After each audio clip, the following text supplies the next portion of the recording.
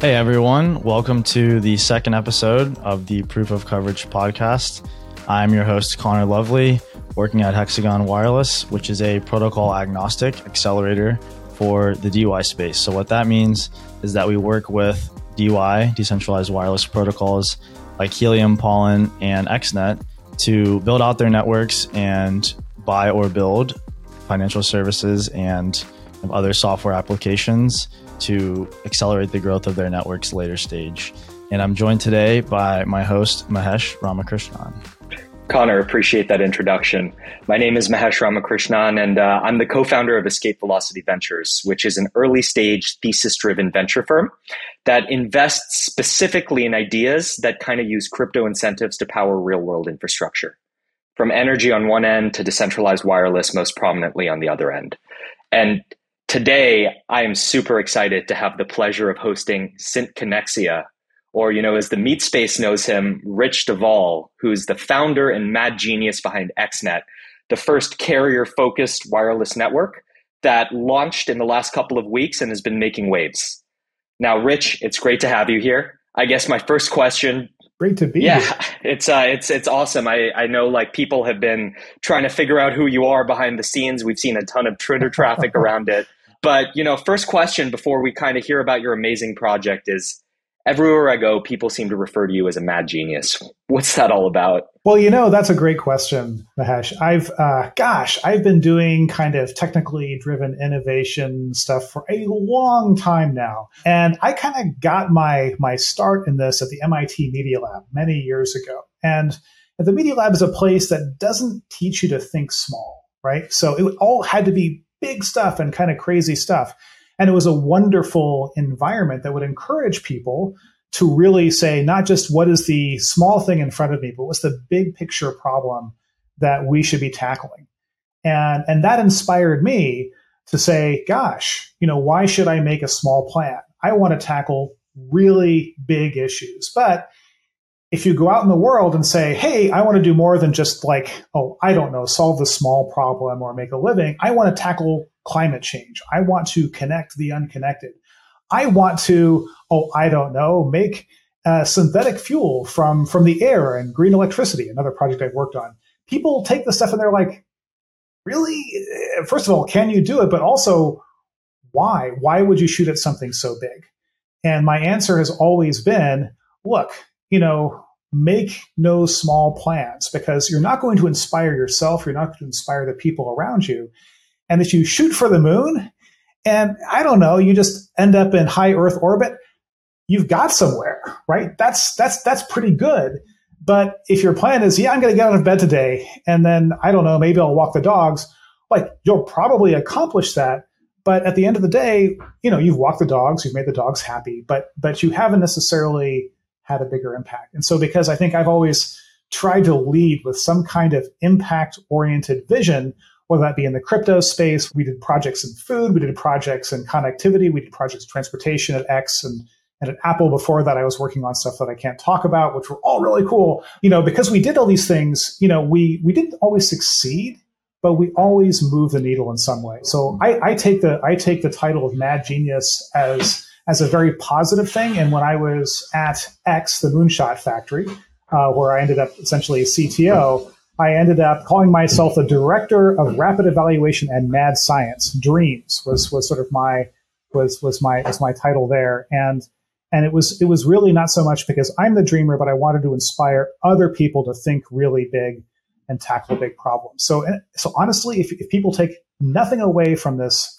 podcast except, hey, go out and tackle some really big problem, because if nothing else, you'll inspire other people to do that. That would be my takeaway message, beyond the fact that XNET is incredibly cool and we're going to connect the unconnected and it's going to be this completely awesome thing. That's a great answer right there. And, one that definitely evokes a lot of fundamental emotion at the end of the day. Shooting for the stars, ending up somewhere in outer orbit is definitely a great outcome. Yeah, exactly. Well, look, it's a long way from wearables, which I understand was sort of one of the first areas you were working in back at your time at MIT. We'd love to hear a little bit more before we dive into it on maybe your background, some of the projects you've worked on. Yeah, actually, there's a really great through line between all of these points because I've had some kind of big kind of fundamental themes. Now, at MIT, you'll have to imagine a significantly younger version of me wearing a black trench coat with hair that was actually even longer and a bespoke, wearable computer that I just built myself. And I was a cypherpunk back before I think most people knew what cypherpunks were. And crypto, man, it's going to change everything. And this was back in a kind of a more naive time where, I honestly thought, hey, connectivity is just this unmitigated good that's going to be positive wherever it goes. And, crypto is going to be this it's going to empower the little guy, right? And all this stuff. And of course, we've seen that as technology has developed, as the internet has become more important and so forth, things like cryptography and, connectivity haven't always just been an unmitigated positive. I worked on some machine learning stuff that I was super proud of. And I thought, this is going to have all these positive applications at MIT. And then I learned later on, it's maybe it's also contributing to sort of AI-powered authoritarianism in certain parts of the world. So it was actually, in many ways, it was a great lesson for me to sort of take some of these enthusiasms and so forth forward with the idea that we really need to think about the impact. But I still really believe in connectivity. And back at the Media Lab, we were building wearable computers that were always connected so that you would have data, and not just data, but, really cool applications driven by your activity and your behavior and so forth everywhere you go. And of course, people are like, oh yeah, dude, I've got an Apple Watch, but this was a big deal back then. And I think it's had a really positive impact going forward. And I was looking at medical applications and all sorts of stuff. And it was a lot of fun. And then, so going from kind of, trench coat wearing custom wearable computer me to being an early entrepreneur in consumer electronics, I built this little device that was this activity monitor. So think of this as Fitbit before there was Fitbit. And in fact, I kind of made the mistake of, I'm going to build the product before I raise the money. And I would never do that as an entrepreneur. But anyway, that's kind of what we did. And we built this great product. And we had early trials with Google and Blue Cross Blue Shield and all these other big companies. And then the Great Recession of 2008 hit, right? So the big lesson there I learned was, hey, by the way, get the money in. But more importantly, think about a sustainable business model. Think about something that really does work for everybody and right from the very beginning, right? Don't just assume that someone is going to hand you money later, right? And then I ended up at Apple, and I learned really how to do consumer electronics and hardware at big scale, which is a very important thing for me. I learned a lot about design, and I've always had a background in design, but I really learned how important design can be and how important user experience is. And I spent some great time there. And then I ended up jumping to Google and got into Google X at the very, very early days. And one of the projects I started at Google X was Project Loon. I and some friends co-founded Project Loon. And for those of you who don't know this was this really ambitious attempt to connect the unconnected people in the world by means of these stratospheric balloons that would provide LTE cell phone coverage, right? As crazy as that sounds technically, it worked. It worked really well, actually. And we built this incredible high-quality data network in the sky. And then we went around to tier one mobile operators all around the world, folks like AT&T and Verizon here in the US, folks like Telefonica in South America and et cetera, Safaricom. And we said to them, hey, we've got this great network. It'll help you get more customers. It'll expand your reach. We'll make you a deal. Just turn on our network. It expands your coverage. It's going to be awesome. And you'd think everybody would have said, oh, wow, this is cool. The price is right. We're just going to do that, Project Loon. And guess what happened? It actually took natural disasters. I was, in fact, just talking to a guy from Telefonica. We were reminiscing about this. It actually took a natural disaster in Peru for Telefonica there to consider turning on the network after testing it for over a year. And as soon as the natural disaster was over, as soon as the floods abated, they turned it off again. And you could say, well, why would they do that? And the problem was we built this great advanced data network that wasn't really compatible with Telefonica's mobile network backend, right? And it wasn't just Telefonica who had this reaction. Everybody had this reaction, right? And so what I realized at that time was that data networks might be the future. Data networks are certainly the way people like me think about networks. But if you actually want to plug into the world of telephony, if you actually want to provide service to people all around the world using devices like this, the kind of service that they need to talk to their bank, the kind of service that their governments actually require them to have, you have to provide a true mobile network, which is an important and kind of weird inside baseball distinction. But that brings us all the way to XNET, because not too long ago, and by the way, I've been doing crypto, like I said, since MIT, and was super into Ethereum in the early days, and have been an Ethereum dev, but, and have been CTO of another crypto project. But the thing about XNET was it allowed me to say, cool, here we have a problem that I'm passionate about, that we took a big swing at and missed on Loon, but we can still really address, and crypto, which is super cool and something I'm really passionate about. And let's bring these things together and build the first true mobile network, true telephony, SMS, all that good stuff, mobile network that's powered by crypto in terms of like incentivizing other people to become our business partners, like to help them, make money as well as improve their connectivity, by helping us build out the network. So that's kind of what brings us all the way to XNET, going through this whole, long story around, connectivity and innovation and tackling big problems. You've made my transition to the next question very easy. Look, that was a really interesting background. And then the path to XNET is definitely one that is paved with many good intentions and many good products, it sounds like. But let's talk about XNET now. Do you want to give us a quick overview of, the project, what makes it special? I think you've talked a little bit about some of the problems that you faced in the past. Would love if you could tie in maybe how your background has helped you shape the views around how you've actually built this company.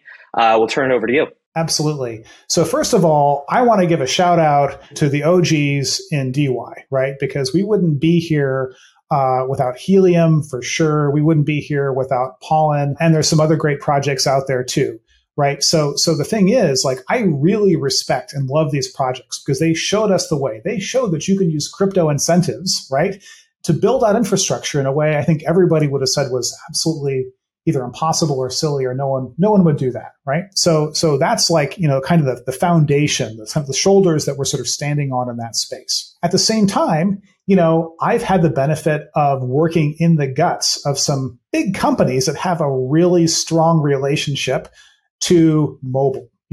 I've worked for Apple. I've, of course, iPhone, et cetera. I've worked for Google, had my fingers deep in the guts of Android there for a while, right? And I've seen the way these companies operate, and I've seen the way the industry operates, right? So by taking the perspective, hey, look, you can actually convince people to deploy infrastructure using crypto, which is great. And also understanding that if your goal is to actually connect people, you need to meet them not only where they're at, but also where the industry is at.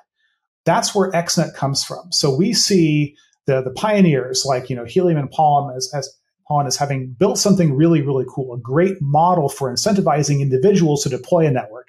And ultimately, by the way, I think these data-only networks are going to be super usable and valuable in the future. But there is a problem. There's a big problem right now. And that is that as ambitious as these projects have been, and as successful as they've been in terms of getting people to deploy hardware, there isn't a lot of paid data on those networks yet. It's actually really quite small. And you've got to ask yourself a question, the same question I asked myself when we built Loon. We invested like insane amounts of time and money and effort in building these amazing data-only networks. Why aren't mobile operators playing with us, right? So, and the answer is, I realized we were like the vegan burger, the Impossible Burger vendors going to the meat expo, right? No, seriously, we had this amazing product. Look, it's a vegan, meat-free patty. It's just as nutritious. It's better for the world. Like, you should all buy this. But the thing is, we weren't selling straight to consumers. We had to work with these folks who are meat vendors. Like, what do? They resell burgers. They resell barbecue, right? And they were like, what is this? What is this data-only network? I don't know what is data, right? I think in terms of circuit switched copper wires. I can barely wrap my head around the idea that we've got radios here, right? And so realizing there's a fundamental problem selling data networks through MNOs, was like this thing that we came to on Loon a little while ago. I think Helium and Pollen have realized more recently there's a mismatch. And I'm not saying it won't ever happen, but the value of a data-only network to a mobile network operator is pretty low. And there are circumstances where they will pay for it, but it's called data offload, and it's not that expensive for them, not that valuable for them. However, if you can sell a validated carrier grade, say 5G footprint to a mobile operator, now that's something they're going to pay for. And they'll pay between like 5 and 10 times as much as they will.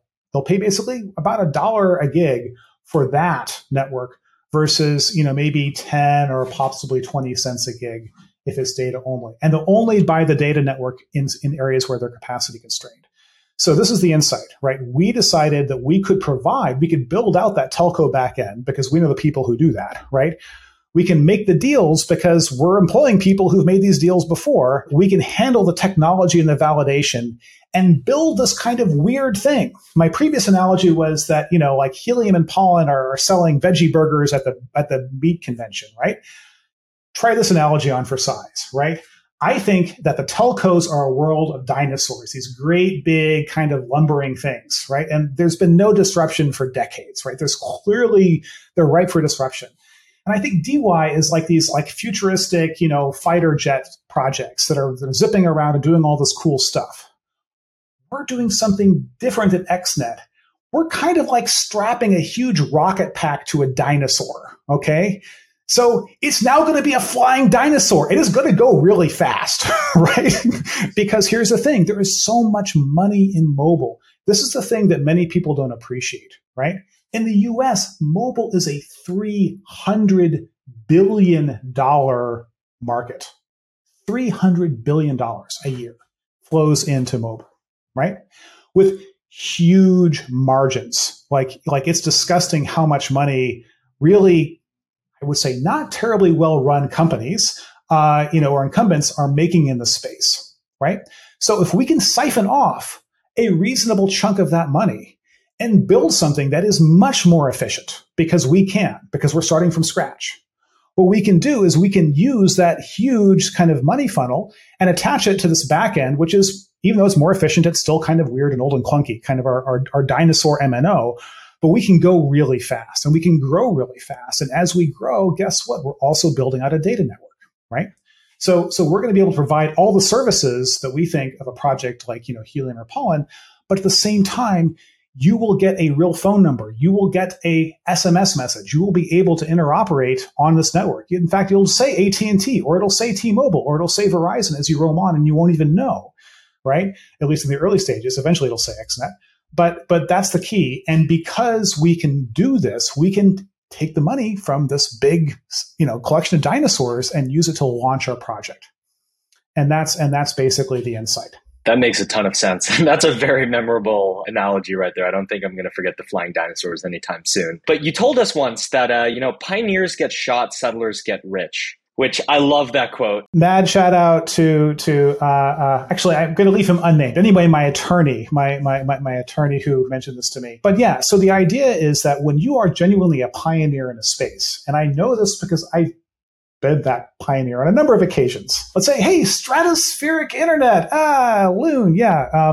So when you're a pioneer, you might be successful. And there are some pioneers who've been really successful, but very, very few. In fact, the history of technology is actually pretty much a history of winning second movers, right? And we don't think about this a lot, or third movers or fourth movers, right? Because it's like, let's take the web.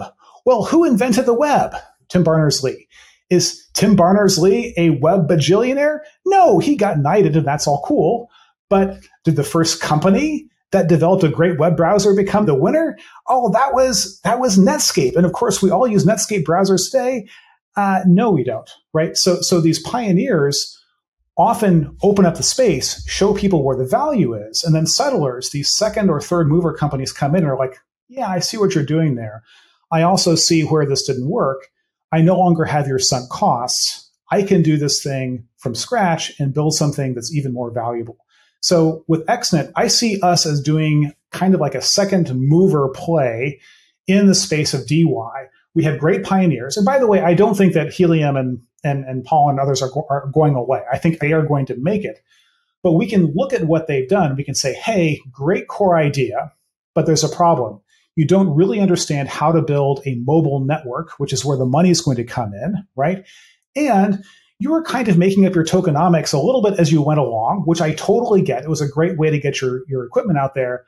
But now in retrospect, seeing, for example, how Helium has had to massively dilute their token supply and so forth, it appears they didn't think everything through. So what we've tried to do is say, hey, we've got the right network core and back end, right? So we can actually sell our network to these tier ones and others who want that kind of service. And we have a 10-year tokenomics plan that, I won't claim it's 100% perfect, but I do think it gives us a path to a sustainable long-term value appreciation play for the holders of our token. And I think those two things together are going to make XNET a really compelling option for those people who want to jump into the DeWi space. Awesome. Yeah, Rich, got a quick question for you on the, I guess, voice and text components of the stack. I mean, it seems pretty clear that having the full stack would be more valuable to consumers and also MNO partners. So, I mean, I understand why you guys have chosen that route. Do you have any ideas or like speculations on why Helium and Pollen decided to go data only? I mean, I would assume it's related to their choice of core, but then I guess the question is like, why do you think they chose that core? Is it like less traditional wireless experience or? Yeah. So by the way, I think they made a totally reasonable bet on the future. And I think they thought, who's going to care about SMS in 5 or 10 years? Like, no one, right? And I think they made a reasonable bet on what was a really big investment by a company now called Meta, which was then Facebook, in developing an open source, really this open source core, a network core called Magma. And, Magma was this really kind of ambitious, I'm going to reimagine how a network core should work, assuming we didn't have any of the constraints of interoperability with a bunch of these kind of, old school, old fashioned protocols like Diameter and stuff like that no one's ever heard of, right? And, it was a very reasonable thing to do, especially a few years ago when Facebook was pouring tons of money on this project, tons of money, tons of engineers, really great engineers. Some people who I know personally were working on Magma, right? And in fact, honestly, when we were getting XNET off the ground at the very beginning, we also evaluated Magma. But we very quickly realized that although Magma is this really kind of ambitious thing, first of all, it's now stranded. Facebook/Meta has ditched the project. They've dumped it on the Linux Foundation. And there's really no significant support for the development or maintenance of Magma beyond what some projects right now are like DeWi projects are doing. But I don't think they're exactly rolling in money the same way that Facebook was, right? And secondly, again, I think the assumption was that data would carry the day, that ultimately all this legacy stuff no one's going to care about. And over a 10-year period, that's probably right. But unfortunately, right now, it's not the situation. And it's not just that it's more valuable to you. So Connor, like maybe you're using SMS for two-factor authentication with your bank, in which case, by the way, you probably shouldn't do that because SIM hijacking is a thing. But lots and lots of people do, right? So if you don't actually have a real phone number to receive those SMS messages on, very often you can't even use that service. In fact, they'll be like, oh, that's a burner. We're not sending a message there, right? So real phone numbers still have this kind of weird weight in terms of like authentication. Now, we still use them as a way to prove that people are who they say they are. And the only way they work is on a real network that actually understands how to interoperate with them. So there's that. But the other thing is, and I want to emphasize this, like these big mobile operators, they're really lazy, right? They have a way that they do business. They've been doing it for decades, right? And if I go to them and I say, hey, I've got this newer, better way to do it, you just have to adapt your systems to interoperate with me, they'll be like, one of us is a multi-billion-dollar company and the other is not. Go play in traffic. On the other hand, there are many businesses right now, for example, like Boingo. You may not know, you may think of Boingo as being like Wi-Fi and airplanes or whatever. Their business is basically going into businesses and facilities and deploying something called DAS, distributed antenna systems. So think of these as like microcell LTE inside businesses, which they build up to carrier quality. And then what do? as a neutral host, they resell that network footprint, right? They don't just sell it to like AT&T, they sell it to everybody. So when you walk into the building, if you're a Verizon subscriber, it says Verizon. If you're an AT subscriber, it says AT&T, right? So that's their business. And you know what? They do those deals every day, right? It's a routine thing. And lots of other people do these deals as well. And the reason they can do those deals is because they're building a carrier-grade network, which these big MNOs can audit if they want to, and they can verify. So our model at XNET is to basically do the same thing. We're going to build carrier-grade network in clusters, in focused like deployment areas, right? With the help of all of you, because we want you to go out there and like buy our stuff and install it and run it for us, right? And that'll be awesome. We're going to give you great crypto rewards. We're going to build this network and also work with professional installers to make sure we have kind of like anchor tenants who are providing coverage, right?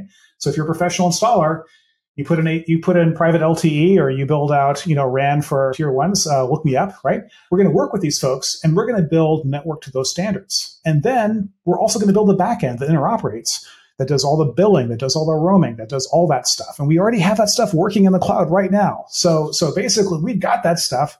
We just need to make these deals to turn that on. And we're going to have those deals once we have the footprint built out. And again, it's not because like we're smarter or better than our DeWi competitors, although possibly better looking. But what we have is we have the right backend. We have the right thing that the tab A that plugs into socket B. And I feel like they're trying to like plug an Ethernet cable into, a telegraph cable. It's like they're trying to like take this the super modern thing. Not that it's all that modern, but plugging it into this really old school thing and it's not working. And we're saying, you know what? We've got telegraph cables coming out of the back end of our service. Just plug them in. We can interoperate with our billing. We can do all that stuff. And that's our that's one of our really important competitive advantages. Yeah, that exact thing in terms of the billing integration and bringing data on the blockchain itself seemed to be the biggest delay for Helium in terms of like its announcement of a roaming partnership with Dish. I don't even know, maybe over a year ago now. And everyone was kind of waiting around for like a year, like, where's the news? And then there was the MVNO announcement with T-Mobile, right? Which seemed to indicate like data offload with MNOs is more difficult. So that's right. And I think they thought, oh, we've got a great network. Of course we can make these deals. Just like when we built up Project Loon, we thought, oh, we've got a great network. Of course we can make these deals. It just turns out that there's more to it than that, right? And it turns out again, because these big carriers are so lazy. And by the way, they're not just lazy. They are drowning in legacy systems, right? Any additional complexity for them is just anathema. They are running around with their hair on fire, just trying to keep stuff from breaking. And it's actually kind of terrifying. If you ever like look into the depths of the infrastructure in some of these places, it's just like, holy crap. Like there's stuff there from the 70s that's still up and running. And it's like, oh my God. Right. What we've done, again, is we've made it very, very easy to plug into that stuff. And to be frank, it's also about the design of our tokenomic system, right? Because if you're Helium, right? Okay, sort of one token to rule them all. You burn a little for data, and that's great. But now, how do you differentiate between different kinds of data in different markets, right? It becomes really complicated. So one of the innovations that we have on XNET is, of course, we have our XNET token, which is kind of this eternal token. It'll always be good. But in order to put data on our network, it gets converted into a data ticket. Now, think of that XNET token as an ERC20 on the Polygon blockchain. Now, think of a data ticket as a token that's an ERC1155, which, if you're familiar with the inside baseball in these contracts, is a multi-token standard contract. It can do fungible tokens, non-fungible tokens, and so forth. So now imagine there's a whole range of different data markets. There's also different date ranges that a data ticket is good for. Imagine it's good for a month, right? So good for a month in Sao Paulo, right? So by supporting this much more specialized kind of conversion of our core token into specialized data tickets, right? We can now handle billing in a much more kind of plausible on-chain way, right? Because someone can show up and say, I have these kinds of data tickets that gives me priority. And our miners can validate that on-chain. They don't have to like call back to, hey, we've got some, this account, blah, blah, blah, right? They can just validate that on-chain. Because as long as the data ticket is good, serve the data, right? That's an on-chain operation. And that's a really, again, we learned it's not that we're geniuses and we just thought this up. We looked at what was going on. We looked at the challenges and we thought, if a mobile operator were re-envisioning this, what would we want to do? And by the way, the other thing that's kind of cool about these data tickets is they expire. So why would people want cell phone minutes that expire? Well, I'll tell you why. Because we want to create continuous demand for our token, right? So if you could buy all the data tickets you wanted for the next 5 years, you could sit on top of them and make them a speculative asset, right? Because it's like, the value of data is going up. Well, except that the data tickets you can buy now will be expired in a month. So there's no point to do that. We want you to be continually buying data tickets as you need them, right?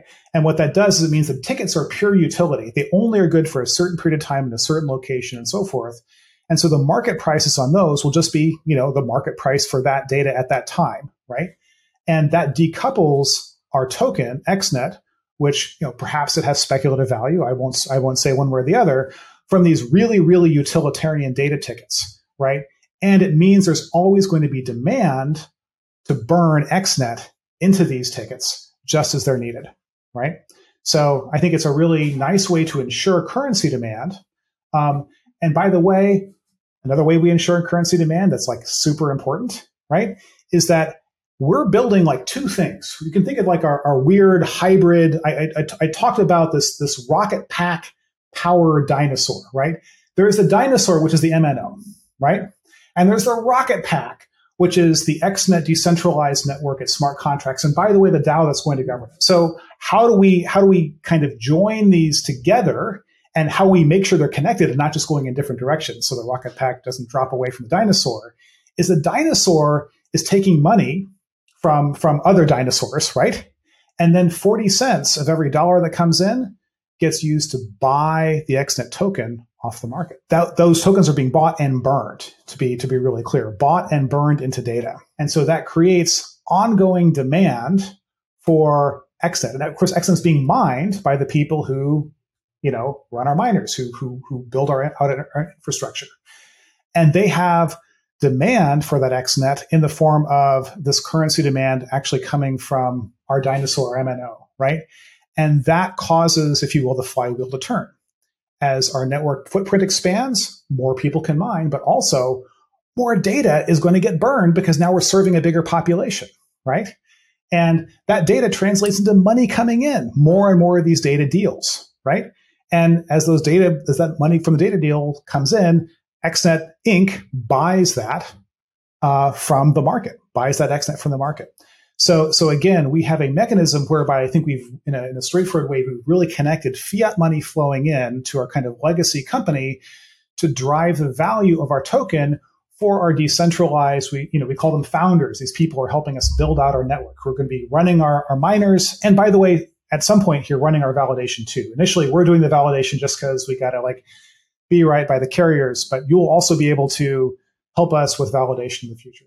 So I think the first thing that came to mind when we or I heard about XNET coming onto the scene and read the white paper, looked into it, was that XNET is much more centralized than both Pollen and Helium. Correct. And Pollen in turn is more centralized than Helium, right? So there's kind of this spectrum emerging within DeWi. Mm-hmm. Would love to hear your thoughts about why you all chose to launch in a more centralized way and what you see the benefits of that being.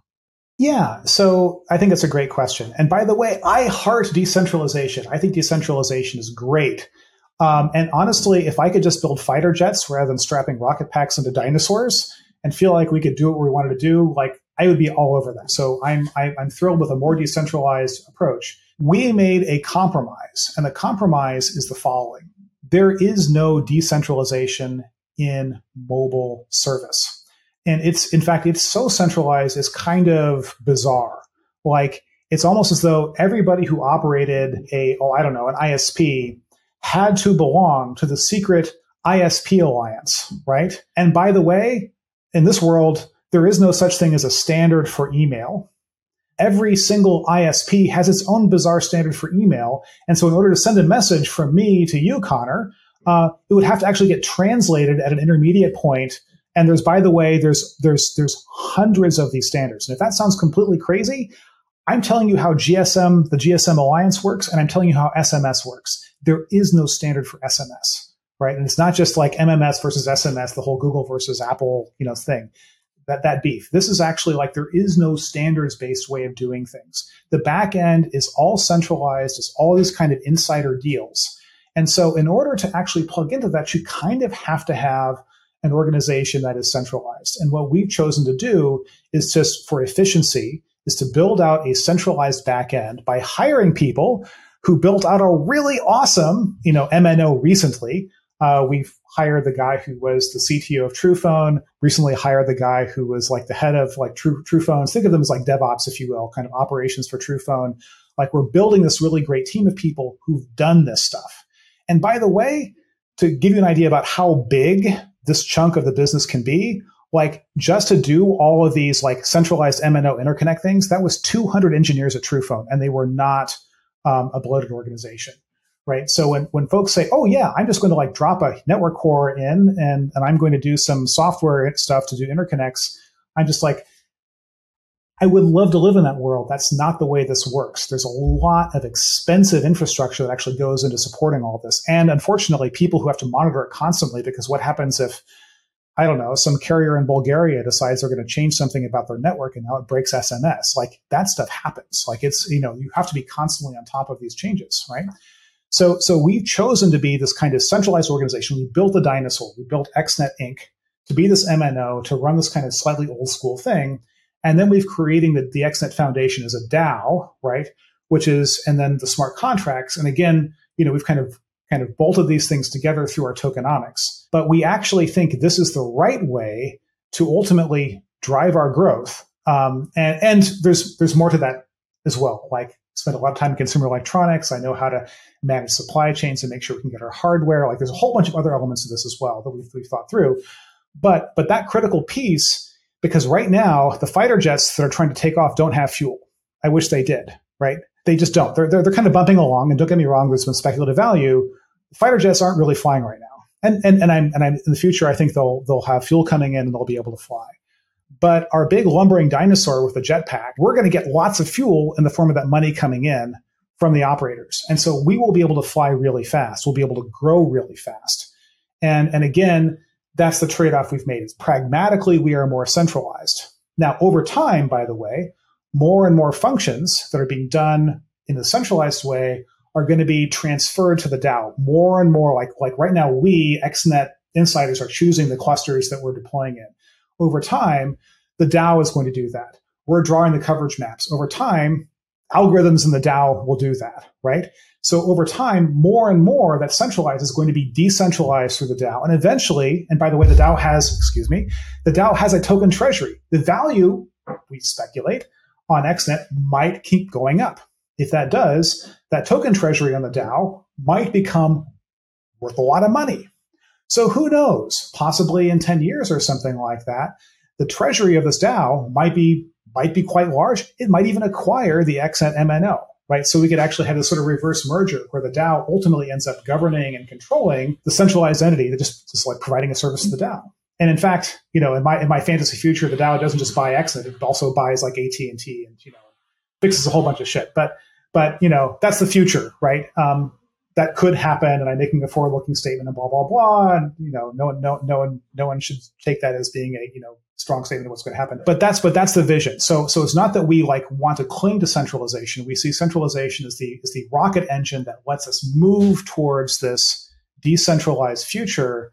But ultimately, the governance is going to be decentralized. And the way we've thought this through, and I hope everybody's listening to this, is we're going to be airdropping governance tokens to folks who are productive and contributing members of our community. How does that work? Well, maybe you've bought some equipment and you're running it well. Maybe you're participating on our Discord.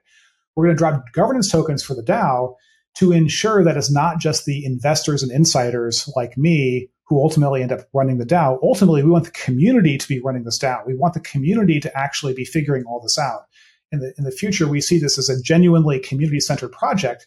And I haven't even talked about the charitable side of all this, which is that it's actually my passion to connect the unconnected, but we are dedicating a big chunk of tokens subsidizing connectivity in places that don't really currently have it. And we think that's actually a great long-term bet because it drives the growth of the network, right? But it also drives economic value. It's not just the mining that's going to come in and support these communities, but it's the additional, business and education, other opportunities that are created when you have connectivity. And that's not just like in faraway places. There are plenty of places in the US right now that have really crappy connectivity and suffer as the result. And we see this as something that we can really meaningfully move the needle on. And it becomes a long-term bet on the value of the XNET network, right? So that's the kind of how that all nets out to the positive and long. Yeah, no, that was super helpful. I think the space in general has become aware that a more centralized approach initially actually could be better. I mean, Helium moving its proof of coverage off chain and having the kind of oracles initially be run by the Helium Foundation and Nova Labs is a signifier of that. And then Pollen also launching in a more centralized way. It just seems easier to build a project in a network, especially early on. So there's a reason why corporations started as top-down structures. And it doesn't necessarily solve every problem better, but it does allow you to kind of respond more quickly. And when your resources are finite and you have to kind of make decisions, it allows for a certain kind of efficiency in that. And then as organizations mature, as culture becomes established, as expertise diffuses out through an organization, you need less and less of that centralization potentially. But the other thing is, if you decentralize too soon, if you put everything on chain in terms of smart contracts, and so forth, well, what if you get it wrong, right? What if you haven't completely thought through your tokenomics? What if there's flaws in your proof of coverage contracts and so forth? Well, they're going to be problems, right? And it becomes harder to fix those if you've already really decentralized. And then if you've already decentralized and, not naming any names, so let's just say you purport to run a decentralized blockchain, and all of a sudden you're like, oh, there's a problem. I'm just going to halt my blockchain, not naming any names in the DeWi space. To be clear, just happened recently. People are like, oh, you said that was a decentralized blockchain, huh? And that no one could have their finger on the scales. Right. So it becomes a challenge to both uphold decentralization and to solve certain kinds of problems. And in fact, we can go all the way back to the early days of Ethereum and the DAO and Ethereum Classic and Ethereum, splitting because of an argument over kind of somebody deciding, no, we have to rewind time and fix a problem. So we want to avoid that. We want to have the maximum kind of flexibility early on to fix things, to figure out how things work. And only after we've really figured that out are we going to kind of decentralize things more and then put them into a kind of a permanent form in terms of smart contracts on chain. Yeah. I mean, I've got I think, pretty interesting two-part question for you from the miner deployer perspective as well. And so I think a lot of the talk in the Discord after your launch was that it looked like both kind of percentage of network in terms of tokens paid out and also dollar rewards to miners. Both of those metrics seem to be lower than they are early stage for Helium and Pollen deployers. So I saw in your white paper, you guys were talking about a kind of 6 to 12 month payback period. Very early stage for Helium and Pollen, it was a few weeks or maybe even a few months at most. So, given that kind of two-part question, what would you say to a potential deployer of your hardware that's, concerned or confused about those differences? Sure. Well, so I think first of all, it's an excellent question. And my response is fundamentally this, if what you're looking for is something where you can get in, do something for a few weeks and get out, and then go work on something else or take your miner offline, then we actually don't want your help, right? That would be a huge problem for us. We're trying to build a carrier grade network. So we really do want you to be in it for 6 months or a year minimum because we need that consistency in the network, right? Now, having said that, we think that if you see this as a long-term proposition, I think that we are much less likely to be subject to some of the token valuation shenanigans, just to put it politely, that have plagued other projects, right? Where sure, if you got in early, it goes to the moon, awesome. Maybe you could sell it on to a greater fool. You get out, woohoo.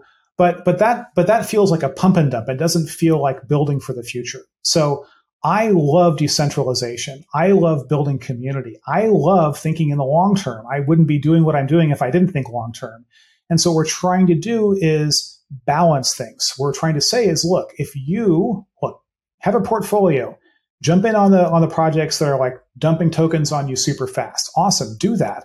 At the same time, why not think a little bit more long term, right? It's not a one or the other, right? And by the way, a payback period of 6 months or a year is still a pretty good investment payback period by any kind of reasonable standards, right? So what we want to do is we want to say, hey, be our long-term partners. We're going to make a commitment to you. We want you to make a commitment to us. And those reciprocal commitments we think are going to actually give you a better return over a 5 or 10 year period by far than you would have if you'd gone on a project that was just throwing tokens at people, hyping them, saying, woohoo, we're doing this awesome thing. And somehow at some point, this will magically translate into revenue that will flow back to our token. And then maybe that doesn't happen, or it doesn't happen quickly, right? So we're saying, yeah, we're going a little bit slower. We're rewarding people a little bit differently. We're thinking in the long term. But if you are willing to come with us on this journey, we think that over the long run, you're actually going to do a lot better. And I think if we can show this works, other projects will follow along, because big picture problems, be that energy, food, communication, transportation, all these things, like if we're going to really tackle these problems with a decentralized approach, it has to be long-term thinking that gets us there, not short-term thinking. And I really want XNET to be the project that proves you can actually bring long-term thinking into DeFi, DY, that adjacent space, and really have that work.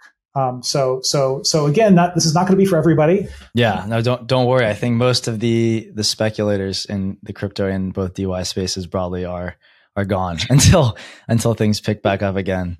There's always cycles. And by the way, a little bit of hype is great. Like, the excitement is great. Something else that I want to mention in this is that many people have said, we see your total token supply 24 billion and blah, blah, blah. It just looks like we're going to be getting very, very little to start with. But the critical thing I wanted to say is the circulating supply of XNET is going to be relatively small for a long time due to algorithmically enforced lockups. So that even though you might be doing the thing that many of our folks in Discord have done, is like I look at my miner rewards and I divide by some total amount and I figure out your market cap has to be an insane number of billions of dollars for these tokens to be worth anything. And, it's a little bit like, trying to value market cap of a company based on not the actual issued shares, but the created shares, right? And in crypto, we assume that all tokens in some sense that have been, created are issued. And I get that. I understand that's kind of the paradigm that people have had, but that doesn't drive the price. What drives the price is circulating supply, right? So if you're looking at the value of what you're going to get in terms of the rewards, I think based on, again, we've modeled this out in our emission schedules, I think everybody is going to do just fine. And while I cannot give you any numbers on what we think these tokens are going to be worth, you can, for example, go to our website and see the prices on our miners, and you can look at the payback period that we've talked about in the paper. And obviously that was speculation, but you could do some math to say what you think that might work out to be. So no, for sure. I think that lower circulating supply via longer term lockups also makes it much more believable in terms of a 6 to 12 month payback period. Another important thing, our investors, 36-month lockups. If you're a miner, you get liquidity well before someone else does. In fact, well before I do. I mean, it's kind of frustrating because it's like, I get this big chunk as insider. Well, yeah, that's great, Sparky. In 36 months, I'll have some liquidity. And by the way, I am totally down with that. Like, that should be the way it works. But this means that there could be other projects that have done the same thing. I am not aware of a big project that has tried to do it quite the same way we're doing. We really are trying to delay liquidity for our backers because I want everybody who invests in us to be invested in this as a long-term project, not as a pump and dump. And I got to say, there are a lot of crypto investors out there who are just who will read our white paper and be like, oh yeah, kid, this is amazing. So cool. Long-term thinking. Love it. Now I want a proportional chunk of all of your tokens and I want liquidity in 12 months. Implicit in the 6 to 12 month kind of targeted payback period is the promise or the hope for paid data transfer on the XNET network. That's very right. soon. So could you talk a bit about your timelines for paid data transfer and what that looks like? Yeah. So here's the thing, right? Getting money for data is really about building a product that you can sell. And I don't mean convincing consumers, I mean convincing mobile network operators or other businesses. And by the way, we're not just talking to MNOs, we're talking to folks in like the security robotics industry, we're talking to folks who do delivery, we're doing, the people out there who need, as it turns out, not just data. They actually want the full range of services and they're willing to pay for them. So you have to have a product that they can believe in, and that means being able to validate the network to their standards and all this stuff. So let's just say we're doing that, right? Also, you have to have the interconnects and the infrastructure to do those. Let's say you're doing MNO roaming, right? Well, so honestly, there are vendors out there that if you have your system set up the right way, you can just pay them tens of thousands of dollars a month, and they will hook you up. And now guess what? You get inbound roaming. It's just that simple. Right? So again, it's not like, oh, I've got to go and haggle over a desk with the president of AT&T. I mean, that could be fun. I don't have to do that. I can get inbound roaming simply by actually paying someone. Now they have to validate that my network is the real deal. And then when, say, international folks come into our network footprint, boom, they get roaming and it's all good, right? So like there are ways to do this that actually are super near term, right? So what we're saying is that we're going to have paid data first quarter of next year. And honestly, like think of this as being slightly colorful. I could walk to my local Starbucks and like sneak a router into the drop ceiling or something like that, right? And turn it on and connect it to our backend. I could then go and pay a bunch of money to a bunch of vendors, right now that will connect to our backend. And the next time somebody who comes in from an appropriate, international location goes at Starbucks, their phone will say, you have service here, and they will get a connection, right? And they will then, some of that money will flow back to me, right? But it's not the case that we have to negotiate some kind of heroic deal to start getting data on our network, start getting paid data on our networks. We can just do that, right? Now, what we do have to do is to be able to validate our network. We have to actually be able to prove to an outside auditor that, for example, the backhaul on the network is good, that the coverage is reasonable, that the security of our deployment is reasonable, right? When AT&T deploys their equipment, they deploy it, with secure rooms and restricted access to rooftops and so forth to ensure the security and all that stuff. So there's a bunch of hurdles that we need to be able to meet. And those hurdles are also around, things like handoff. I know there's been a lot of chatting around, handoff. It turns out getting handoff right is hard. It's actually one of the things that we are specifically working on in terms of our back end and our software. It's especially a challenge between equipment made from different manufacturers, right? And that's the thing that we're specifically addressing. So we're building out the quality, we're building out the interconnect, and then we can literally just pay someone essentially right now to start getting paid data on our network. I'm not going to do a cheap trick and just be like, oh, I've got a few bucks of paid data coming in, I win. We're going to like build real quality network, and then we're going to make deals that are really beneficial to us. But we will have that coming in soon, and as soon as we have paid data, there's that wired in demand for our token, right? And in fact, the XNET MNO is going to have to be paying for data just to run certain kinds of testing. So there's going to be demand potentially, for this token for a market, even before we actually get some of that paid data, and we're going to be paying out of our own pockets potentially to get those tokens, right? Because the XNET MNO does not launch with XNET tokens. That's another thing I should emphasize. Like, we've got a business that depends on having XNET to operate. It don't have any. It's got to get it from somebody else. It's got to get it from you. And if there's no market for it, it can buy from the foundation. But that's not the favorable way to do it, right? And if it does, then the foundation just gets money that can go into its treasury and it gets richer. So that's not really a problem. But the foundation is going to charge the MNO an arm and a leg for those tokens just to make it a real incentive to go to the market to get them, right? And so that, hypothetically, you could say that's another way that the price of the token might be supported, is by the foundation charging more if there, isn't enough available, on the open market. But again, that's to actually force the XNET MNO to actually go to the market to get the tokens, so they can get a better deal from the miners, perhaps, they might get from the foundation. Rich, all of that makes a ton of sense. Your enthusiasm is contagious, your energy is electric, and we are super excited to be partners with you. Us on the investing side, Connor and Hexagon on the deploying side. in this for the long run. And look, I think, you've been very generous with your time here. We just have one last question for you, and then we'll turn it over to you for any takeaways you want to leave us with and things we should be thinking about. But, at Google, you had hundreds of engineers and hundreds of millions of dollars at your disposal. Now as a crypto entrepreneur, you kind of have to find ways to incentivize this semi-autonomous network. Let me put on my evil glasses again, and I can think about my past as a Silicon Valley FANG company executive. Yeah, well, you gotta get this community built next to you. You gotta get them to invest beside you. So what are the biggest challenges of being an entrepreneur in crypto that you weren't expecting, and how have you gone about solving them? So, like my roots, before I became, a Silicon Valley executive, long before that, I was a scrappy and struggling entrepreneur in Boston coming out of MIT, right? So, I've been through those moments of, staring at the cracks in the ceiling at 3 a.m., wondering how I'm going to make payroll, right? I've had to lay off friends, I've had to shut down a company, right? I know what it's like to be the person, hey, I'm the guy who's here to get you the money. And by the way, Connor, Mahesh, you've all been doing great. You've hit it out of the park, but guess what? I failed. I failed as your leader to get the money in, so I'm going to have to lay you off. Like, I've had those conversations. That breaks my effing heart. So, what that means is, like, I started out as an entrepreneur. I'm going back to my roots as an entrepreneur. Now, I have to say, it is amazing to be in an environment that has lots and lots of resources.